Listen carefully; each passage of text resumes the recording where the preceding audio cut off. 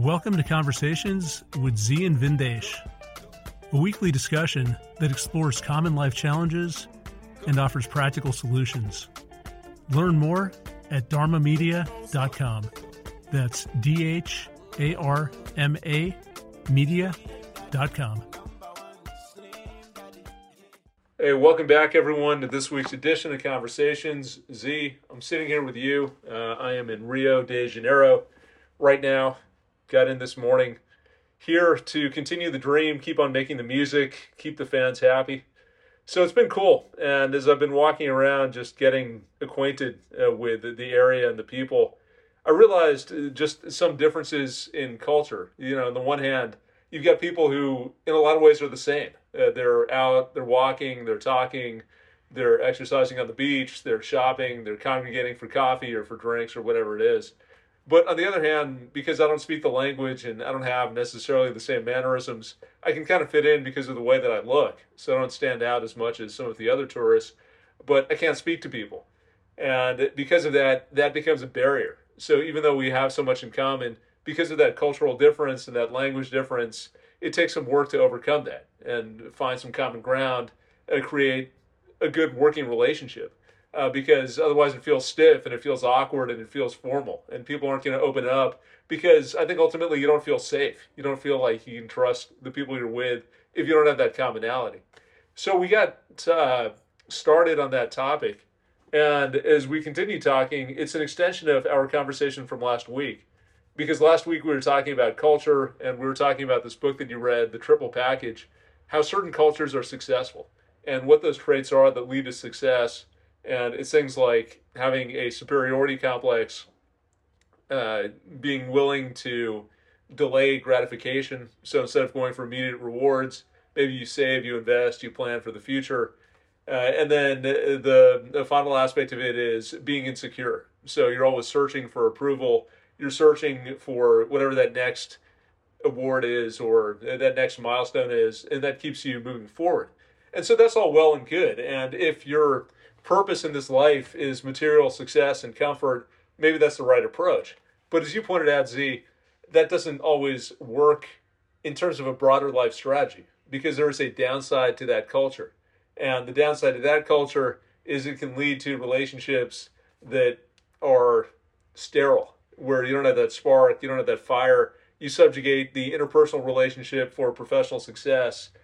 Delayed gratification means it's always about accumulating more, meeting that next milestone, not so much about being in the present.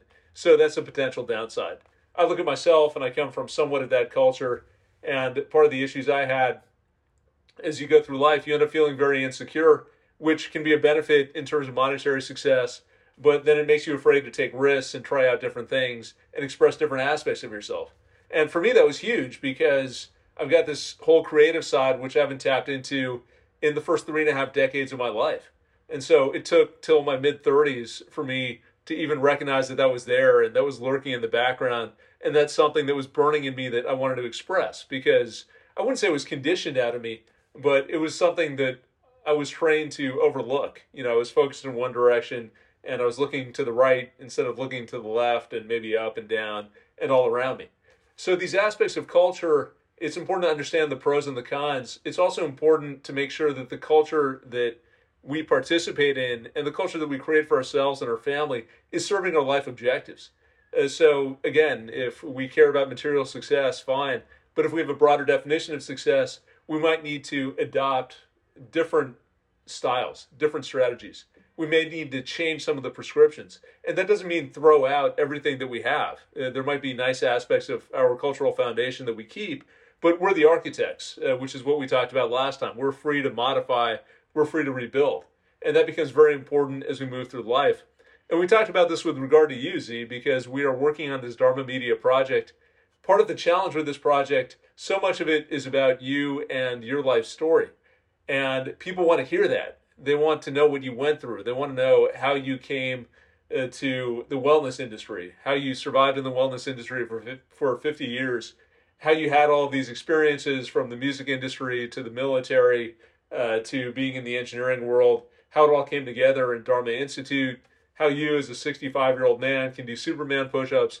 All these questions are burning in people's minds And to get them interested in Dharma, a lot of it is getting them interested in you or telling that story. But as we talked about, culturally, that's something you're not comfortable with because you've got that soldier mentality. And the soldier mentality is I don't need to talk about myself, I don't need to prop myself up. It's much more about the work and the mission and the discipline. And nothing wrong with that. In fact, we are in a world which is starved for substance. So, of course, we want that discipline. But at the same time, in order to get this thing off the ground and get people excited, we might need to shift our approach. And we might need to bring in aspects of other people's culture or refine that cultural imprint that you've had that's guided you through your life, but maybe now is the time that you pivot. So, why don't we start over there, Z? I mean, maybe you can talk a little bit about your personal experience as you reflect on the way that you were brought up and also some of the pivots that you're trying to make at this stage. Yeah, Vin, it's been a hell of a journey, and why I'm so grateful that I'm studying culture and the realization that's coming out of that study is that we are blank slates. As babies, human beings, we're just blank slates. There's very few innate aspects of us that really count as you evolve in life. If you're a reasonably healthy person when you're born, you are then imprinted with with cultural modeling on a very cellular level. Um, there's an old research that showed that all babies in utero can keep time with music, especially drums. All babies on earth born, when you test them in utero, they respond to music typically the same way. But it's only after about 5 or 6 years old that they end up either being able to dance and be present in their body or not in their body at all, based on the cultural imprinting and the construct of those cultural bits of information. And the more you get an understanding of that, the more you can think about the good and the bad of your life. So when we identify people, we're not identifying them as individuals. We are pathologizing them based on their culture. And when you, as I am doing, as I'm getting a better understanding, I'm learning how to navigate that's in front of me. As I always say, identify, process, and integrate. I'm identifying many things on this process of creating Dharma media and the wall that I hit. And it's not just the regular this artificial wall. It's really something in me that is often repulsed by certain things, like the idea of grandizing oneself. So I started reflecting on that cultural imprinting, and I started thinking about growing up in a time of revolution. I remember early as a child, people being brought to the house with injuries and wounds, and instead of turning on the lights, you turned all the lights down. You covered the windows with curtains and made sure no light could come in, and you would bring in somebody hurt or injured, and then you would call different people with different skills to patch up the person. Then you'd sit up all night, all day, all night the next night, seeing if they had survived their injury.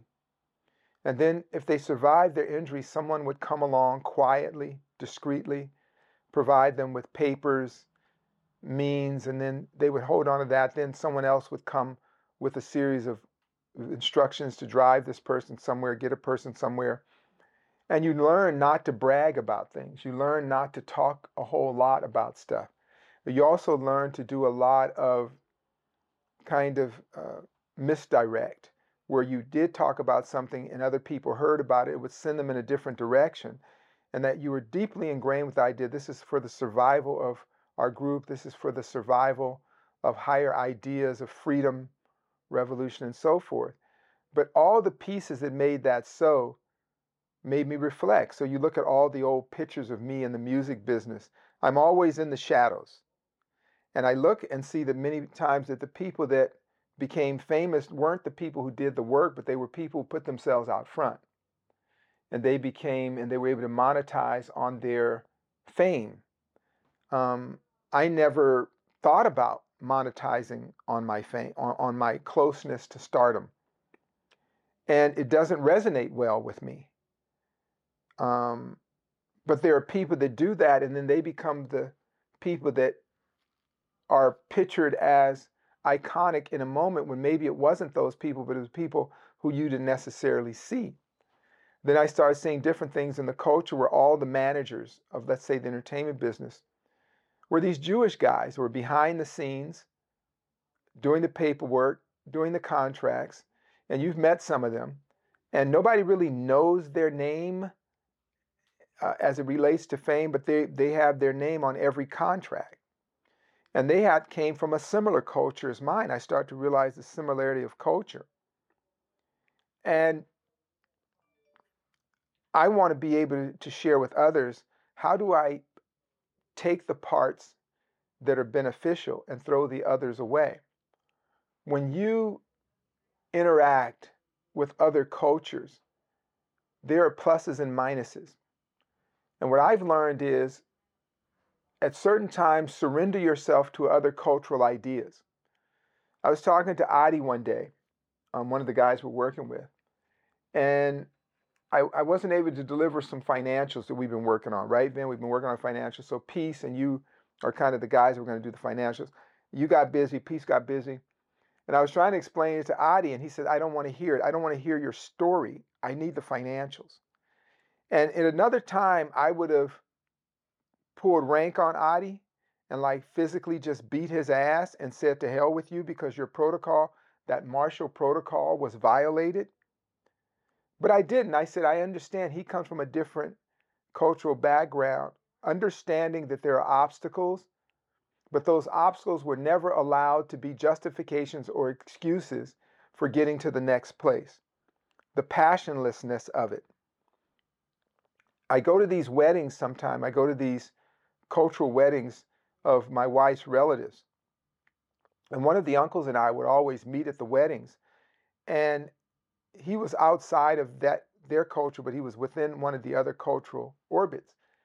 And he said, I just come here for the liquor and the laugh. He said, these relationships have no passion. There's nothing that vaguely resembles sensuality and love between the couple.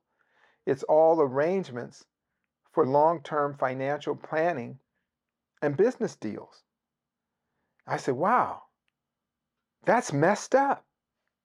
He says, no, if you want to make money and you want to keep money for generations, you have to get rid of, what did they say?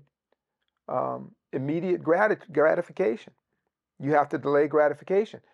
But delaying gratification also means personal and sensual gratification. You actually give up a good sex life. So you can have a sexless, sensuousless relationship, but a deep cultural loving relationship. You love your culture, but you yourself will not experience familiar love. You'll experience loyalty, devotion, as long as you follow the rules, but you will never have, your toes will never curl for the person you're with. You'll never walk in the house and look at that person and say, I can't wait to jump your bones. I can't wait to be with you alone whenever.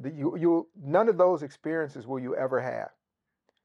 So these people, then the downside, of course, you suffer the diseases of asensuality. There's actually diseases that humans get that are associated with asensuality. You age faster. You suffer from vascular diseases.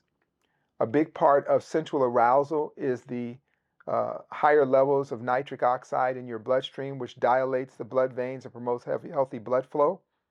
All that's gone. But in exchange, you have an in-house financial planner. How about that? Yeah, it makes perfect sense to me. I mean, I'll say it's not surprising at all because that's what I've seen my entire life. That's what the relationships are about. And money is one way of putting it.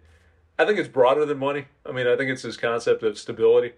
It's money is part of the security. Part of it is finding a compatible family.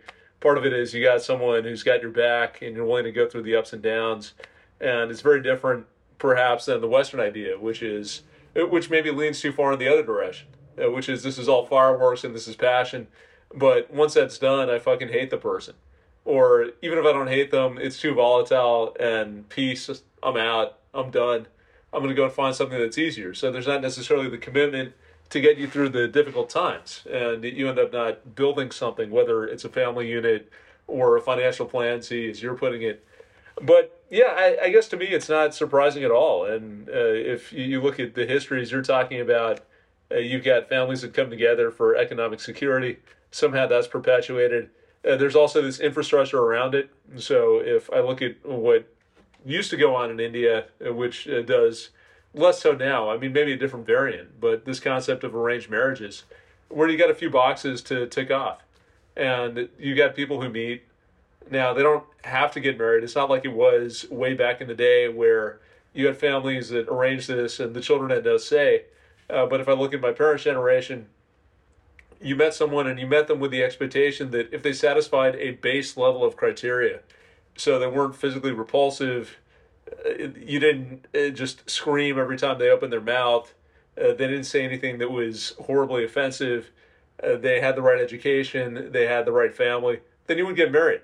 And that was it. And so it was a very quick screening process for the people involved. There was actually a lot more involved in the screening around the families. So a lot of the screening happened before the people even met. You got either the matchmakers or the family connections, and they're saying, okay, does this family represent a set of values that we represent? Would they be a good addition for a variety of reasons? So they have the right standing in the community. And once all that work is done, the two people get together and they're put in a room and they make a little conversation in front of the aunties and the uncles, and that's it. And then you're good to go. And sometimes it works out, sometimes it doesn't. I mean, I know for a lot of people, it works out well, and you've got relationships which may not check off all the boxes you mentioned, Z. Maybe the ardor and the passion isn't there. I mean, I can't speak to it. I haven't been in those relationships, but maybe some of that is missing. But on the other hand, you've got the stability, you got the commitment, and you know that someone's got your back. And you think about this world of anxiety that we're in, where you always feel like something is about to give, that you're standing on the edge of some abyss and you're going to fall in, or someone's going to sweep away your reality. Having that foundation actually does a lot for your health. So maybe there are diseases that you get because of a lack of sensuality, but there are probably also diseases that you cure because you get more of that psychological foundation and that feeling of strength and stability. So I don't think one is right. I mean, this is an interesting question for you because as we're getting into it, it's not that one dominates the other. You can see, and maybe this was your point at the beginning, you can see value in both approaches, but how do you start bringing that together? I mean, you've got very dominant modes of behavior, you've got limited experience with other models, you've got all the social pressure that we talked about, and people looking at what you're doing and saying, no, I don't think this makes sense, or you're humiliating the family, you're stepping out of your lane, and you're going to bring great shame on your parents and your community. So, and that's just one example. I mean, we could apply this to you and the dilemma that you face, which is you represent knowledge and teachings of the Dharma Health Institute, and we want to represent that authentically, and we want that to be the centerpiece, but we also want to bring people in. So you got to balance the showmanship with the substance. So as we start bringing these different elements together, we need to get to a point of harmony where they all work and it's nice and fluid. What are your thoughts on that? On almost bringing very different worlds together and turning them into something that's different from either place that you started? Yeah, Vin, and I hope that that's coming across to everybody, is that there is no culture that you say is bad or good that we know of, because if it was a bad culture, it would be dead. It wouldn't exist on Earth anymore, or it's dying off. And there are groups and cultures that are dying off on Earth. And in my lifetime, there have been many cultures that died off because they were not able to hybridize themselves. The Aboriginal Americans who were here, that people often call the first world people, Native Americans, they did not adapt to hybridization when they encountered the Europeans, so they've died off. They were using amazing principles in theory, on paper, a love of the planet, worshiping the land and feeling that it was there for everyone, um, mutual appreciation for both animals and humans, and the idea of no borders. If you put that on paper, that sounds like an amazing idea until you meet another culture that doesn't believe that, and they have guns, weaponry, and they have no code of ethics, right? They don't really have a code of ethics that applies to people outside their group. So no treaties were held up. Genocide was okay. And for many people, even now, Western culture grabs them a certain way because their cultures have so much humanity in it. Maybe that's the term, which like they believe in the earth, they believe in preserving the earth, they believe in eternity, they believe in quantum ideas about the hereafter. So they tend to live their life tethered to an idea that they need to do good in this life. Western culture doesn't believe in that. They say it as a package, but they don't believe in that. So they believe in an acquisition of things and property and material things here and now. And if you can't adapt to that, you're not going to do well because of the sheer numbers and the radiating effect of those cultures. When people complain about insular cultures, Jews, Chinese, or these people are so racist, they're this and that, they really are not. They're indifferent to other cultures. And they are safe enough, secure enough, and in great enough numbers, and they have the rewards of their behavior that there's no reason to change or adapt. Now, if you're down and out and you're shit out of luck, you have to really look at how do you adapt. Is your culture flourishing? An example of that, again, I talk oftentimes in the troubling condition of Black Americans versus maybe some other group. So Black Americans are the most Americans of Americans. They believe in God more than anybody. They believe in the ideas of America more than anybody, and they suffer the most for that behavior. So the population is declining at a rapid rate. In a generation or two, they lost 10 percentage points on population growth. Black Americans, so-called African Americans. So they're down. They're now the minority in America when they used to be the majority. And it's all culture. You take those same genetic phenotypes of people and move them to, let's say, Nigeria, they're flourishing. They're high population in the best schools. They financially do well. All those sorts of things. You look at two groups of Chinese, agrarian Chinese, intellectual Chinese. When they were at home in China, there were huge class differences. Those class differences disappear when they come to America and using the same principles. They flourish. They flourish. You look at Lebanese. You look at Syrian populations. Why do they do so well? And of course, the South Asians of all kind tend to do better than native-born Americans. Yet you want to also look at the other side. There are rising suicide rates. There are rising health concerns amongst all those groups that are flourishing. Simultaneously, they're having health challenges, emotional challenges, things like that, psychological challenges. So the big thing for all of us is to learn to hybridize. Take the best things from every culture and make your own culture. It's like mixing your yogurt with something else. You know what I'm saying? You don't want plain yogurt. You want to add something to it that makes it a tasty meal. Yogurt is culture. Pure yogurt is hard on the palate. You have to acquire a taste for that sour, bitter thing, right? But if you add a few new things to it, you can get the benefits of the probiotics of yogurt, the benefits, the digestive benefits, along with the pleasantness of whatever you're taking, and then you tend to use more of it. So I was saying our big thing as opt-outs especially is don't lock yourself into one cultural bubble. Go out and explore and see how can you hybridize different culture. How can you have material security and have a passionate life? How can you have material security and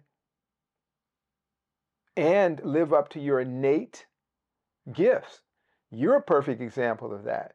You dotted your I's and crossed your T's culturally, but you're now in Brazil developing your music. I mean, this has taken you a long way. You're now a relevant artist in a very short window of time. But what's different than you, you're not a starving artist. That's the only difference. You delayed gratification. Somewhere at the threshold of choking and being not able to breathe, you made different choices. You married the woman you had passion for. You and your wife have a very hot relationship. She's cool as I don't know. She's the blackest white woman I ever met. She's hot and good energy for you. She's crazy. She drives you crazy. She makes you go off the wall and you love her to death. You can't get better than that. And now, not only that, but she married a rapper who happens to do other stuff when he's not rapping. So you have hybridized many cultures to find your own truth. And I admire that so much. And I was forced out of my cultural model based on my cultural model that my word is everything, like your word is better than a written contract. You fall on your sword. So when I made a promise to my teacher to do the health and wellness thing, I never quit that promise no matter what hardships I've encountered. I've made and lost fortunes in that. I find myself in my mid-60s trying to figure out how to retire because I made a promise. But I have no mechanism in me to violate that promise. That's culture, right? It builds these artifices in you that seem like objective realities, right? You might be repulsed by behavior or things that may benefit you. There are cultures that don't believe women should exercise. So you see women trying to do extraordinary things to understand fitness, even as doctors. I meet doctors from different cultures that are most unhealthy people you'd ever meet because in their culture, women don't exercise. So even with the knowledge of medicine, they won't take care of their health because women aren't supposed to do that. It's an interesting thing, but also they're working outside the home, which violates another tenet of the culture. So it's real helter-skelter. So if we can look at our culture and again, do that deconstruct, do that reverse engineering, we can understand our behavior more. And the first step to any alchemic process, of course, is identifying and saying, why do I do what I do? Just like if you have an accent. There's a wonderful lady came to Tai Chi class from Texas, and she had that Southern accent. And it isn't just the words she speaks, but the accent also is how you see the world. Thus, another reason why should actually be multilingual, bilingual minimally, know other languages, at least know how to navigate other languages, because it's not just the accent that it brings, it's what's behind the accent. I have cousins that their first language is French, and they're more French than they are African. They're more French than they think they know everything. They're very cocky and arrogant. They think they believe they're savoir-faire, they're the most fashionable person. It's just ridiculous. But that's their accent. But under that accent gives you an insight into your behavior and the way you frame the world. You're in Brazil, and I did capoeira in Brazil. I'm in the first 2 books on capoeira. You'll see my pictures in those books. And I went to Brazil, and it's a really cool thing. But I'm always looking because of my soldier. And I said, wow, Brazil has an interesting caste system, and it's an interesting racial hierarchy system, even though nobody knows Brazil for being extraordinarily racist. A Brazilian told me one time, a white Brazilian told me, there's no racism in Brazil because black people know their place. And it was really interesting. And so Brazil has the highest African population on earth outside of Africa. But you rarely hear about racial strife there because just what this guy said, the culture ingrains in people what your station is, just like the caste system in India. So it's a really fascinating way that culture shapes not only how we behave, but how we see, how we taste, how we interact with the world. And the more that we practice different forms of cultural hybridization or cultural mimesis, the more we can engineer a auspicious culture within ourselves is what I'm working on. I'm learning from all of the people around me, all different. I surround myself with different cultures since as long as I can remember. I've always enjoyed different cultures, from as a child doing martial arts and yoga to traveling the world and understanding the arts and sciences. it gives you another way of looking at your world that is not set and rigid, but that you can be very fluid in terms of adaptation. But also when you run into problems and dilemmas, why does my friend behave this way? Or why does my spouse behave this way?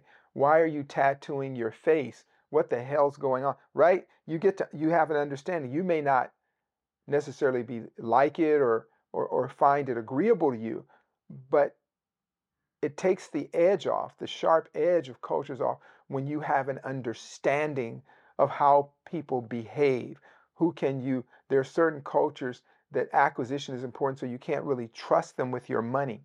Other cultures you can. There are people that have different types of culture. There are people that don't identify food as having a direct correlation to health and wellness. So if they're from that kind of culture, it's going to be very challenging to explain to them the correlation between food and health. So that's what we try to do here, right? So you have a lot of things. You have dynamic relationships in both macro and micro.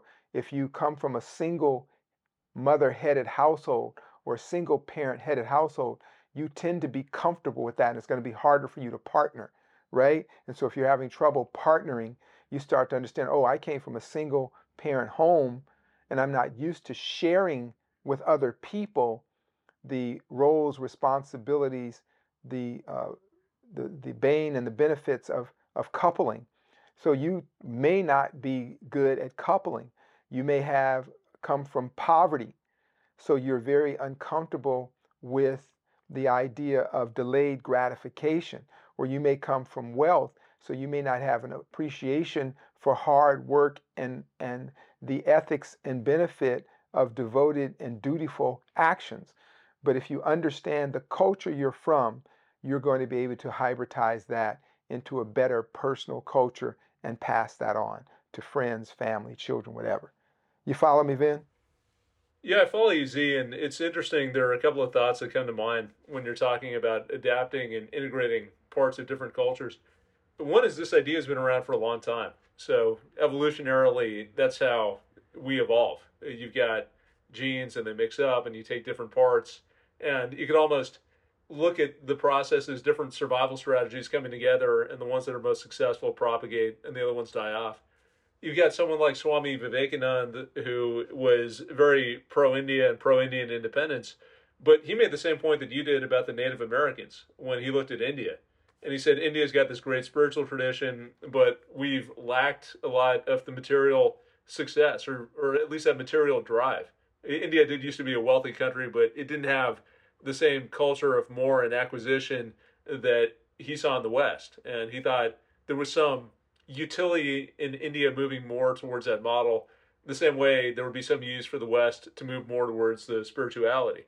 So you get a nice balance. And then I look at myself, and it's interesting because for a long time, I've struggled with these different cultures, as we're calling it. You know, I almost think of it as different worlds. So there's the world of being a model minority and being brought up a certain way. There's the world of corporate America and having to do a certain job and project a certain image. Then there's the art world, which is completely different.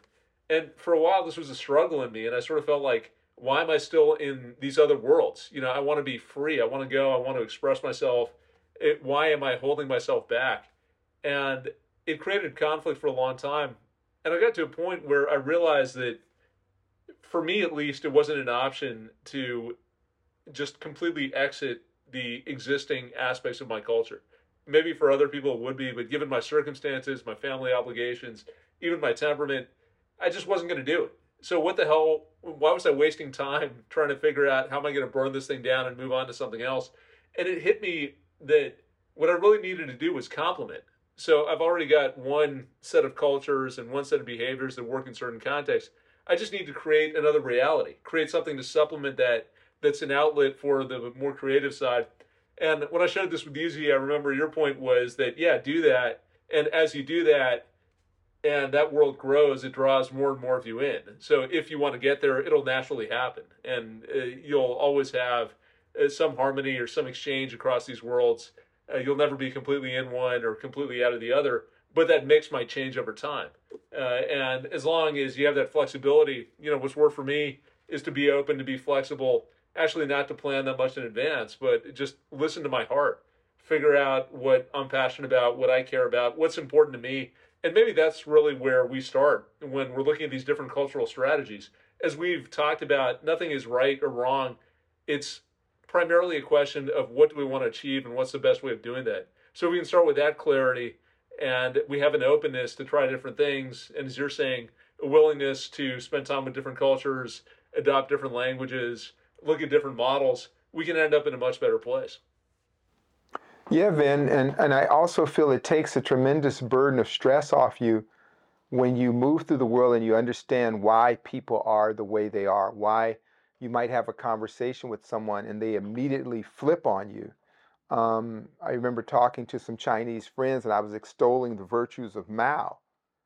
And one of my Chinese friends, she grabbed my leg and just squeezed it and said, "Don't talk about that, Z." And because she came from a generation of Chinese people that had talked about the suffering Mao inflicted on everybody. I was speaking of Mao in terms of his writings and his ideology, but she corrected me and I got it right away. And then you think about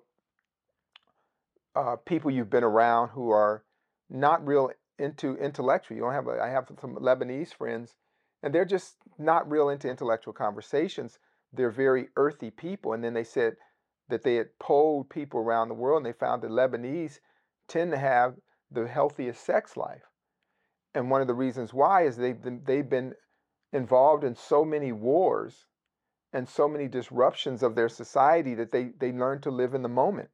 They adapted part of their culture. So when they party hard. When they're with you, they're really with you. And so that opens them up to more intimacy because they have a sense of right now based on how they've adapted to the war as opposed to maybe another culture being more warlike, more orthodox, warlike, looking for the end of the world, an apocalyptic end, and they're vested in anger and war. As the Lebanese are very tend to be happier when it comes to sensual interactions than other people. So you can see where cultures have morphed, adapted, as you said, different worlds. If we were to do a diagram, I would show different planets hovering around each other, and when they come into close proximity or orbit or eclipse one another or meld with one another. And that's how we might want to look at cultures, but we want to be able to critically look at our own culture and how we see the world so that we can make little improvements by picking and choosing what pieces of culture you enjoy. Where it has helped me throughout my adult life is in my travels. Wherever I go, I tend to know the ways of the people that live there. And so I don't have a lot of bad stories about traveling because I try to be the local. That was my advice to you going to Brazil. Immediately learn how to greet people, watch the way things go, fit in, dress like them, accept that to the degree you can. You can still be true to yourself because you're being true to your humanity. You're not violating your culture. You hear these horror stories about, especially Westerners going to different cultures and behaving in a Western-like way. You hear about people going to the national parks and slapping live wild animals to their own demise. Or you hear people being jailed in different countries. There's a recent story of an American woman that was shouting and screaming at people in Dubai and facing 2 years in prison. And then her mother and a civil rights attorney talking about, and they're getting no traction because they tell you this isn't the way we behave when you come here. Adapt, cultural adaptation, or stay in your own orbit. Don't leave your planet. I want to be able to leave my planet so I can flourish and grow. And as a human being, if you don't culturally grow, a good culture becomes rotten. It's like yogurt. Yogurt is basically spoiled milk, but if it goes real bad, it becomes a poison. So that culture that was good for you at one point has now become a poison. It's like when people talk about when I traveled the world and I would meet people from really insular cultures, it was very easy to date the women there because you would simply interact with them as an independent individual, not outside their culture. And you say, "Hey, you're smart, you're beautiful." And they go, "My God, am I? I'm separate from all of this." And that was your way in. low-hanging fruit by just simply acknowledging them as independent from their culture, but they still had their cultural ways and mores and safety things. Because culture is safe. Your culture, though it may not provide you with joy and happiness, it does provide you with safety. So when it comes to the prime directive of survival, reproducing, thriving, you go to safety. The first thing you go to is, this is safe. To go outside of safety is known as an adventure. You are an adventurer. Maybe someone else you know is a safety person, right? But for safety, you give up a lot. To be safe in your car, you lock yourself in, you seatbelt yourself in, and you don't go anywhere. That's the safest place to be in your car. That's your culture. But if you want a hell of a ride, you start the motor and punch the gas and head down the coast, and you ride it like till the wheels fall off. So there's different ways of approaching it. You got me, Vin? Yeah, I got you. I mean, what I'm taking away, you live on a crazy-ass planet, so you want to go to other planets. Makes sense to me. You understand other cultures. It actually reduces your stress level because you don't have to fight the way things are and wonder why people behave the way that they do. And then finally, we broaden our horizons, and then we get better survival strategies, and we can get what we want. So, yeah, makes a lot of sense. Well, I want people to think about how powerful culture is. Can you hear me? Yeah, I can hear you now. I just want to finish by just reminding people of how powerful stewarding your own culture, being the pilot of your cultural plane or ship. I remember years ago there was a documentary about a man who lived amongst wolves. And though he was a human being, he understood wolf culture to the point where they accepted him as their own. Even for many generations of wolves, they accepted this guy as another wolf because he understood the culture, and he shared that with them. That's how powerful the understanding of culture can be, that even different species of creatures can interact with each other if you appreciate and understand the culture. So for those everyday people, you and I, if we do nothing but reduce our stress by understanding cultures, we get a benefit from that. All right? So that's it, Vin. Yeah, no, I think we're done. I think you said it all, even though I didn't hear what you said because my internet connection is bad. I trust in your wisdom. If you enjoyed the show, please consider leaving us a review on Podbean, iTunes, or your favorite podcasting app. Each 5-star review helps us bring you more unique and insightful content. Learn more at dharmamedia.com. Peace.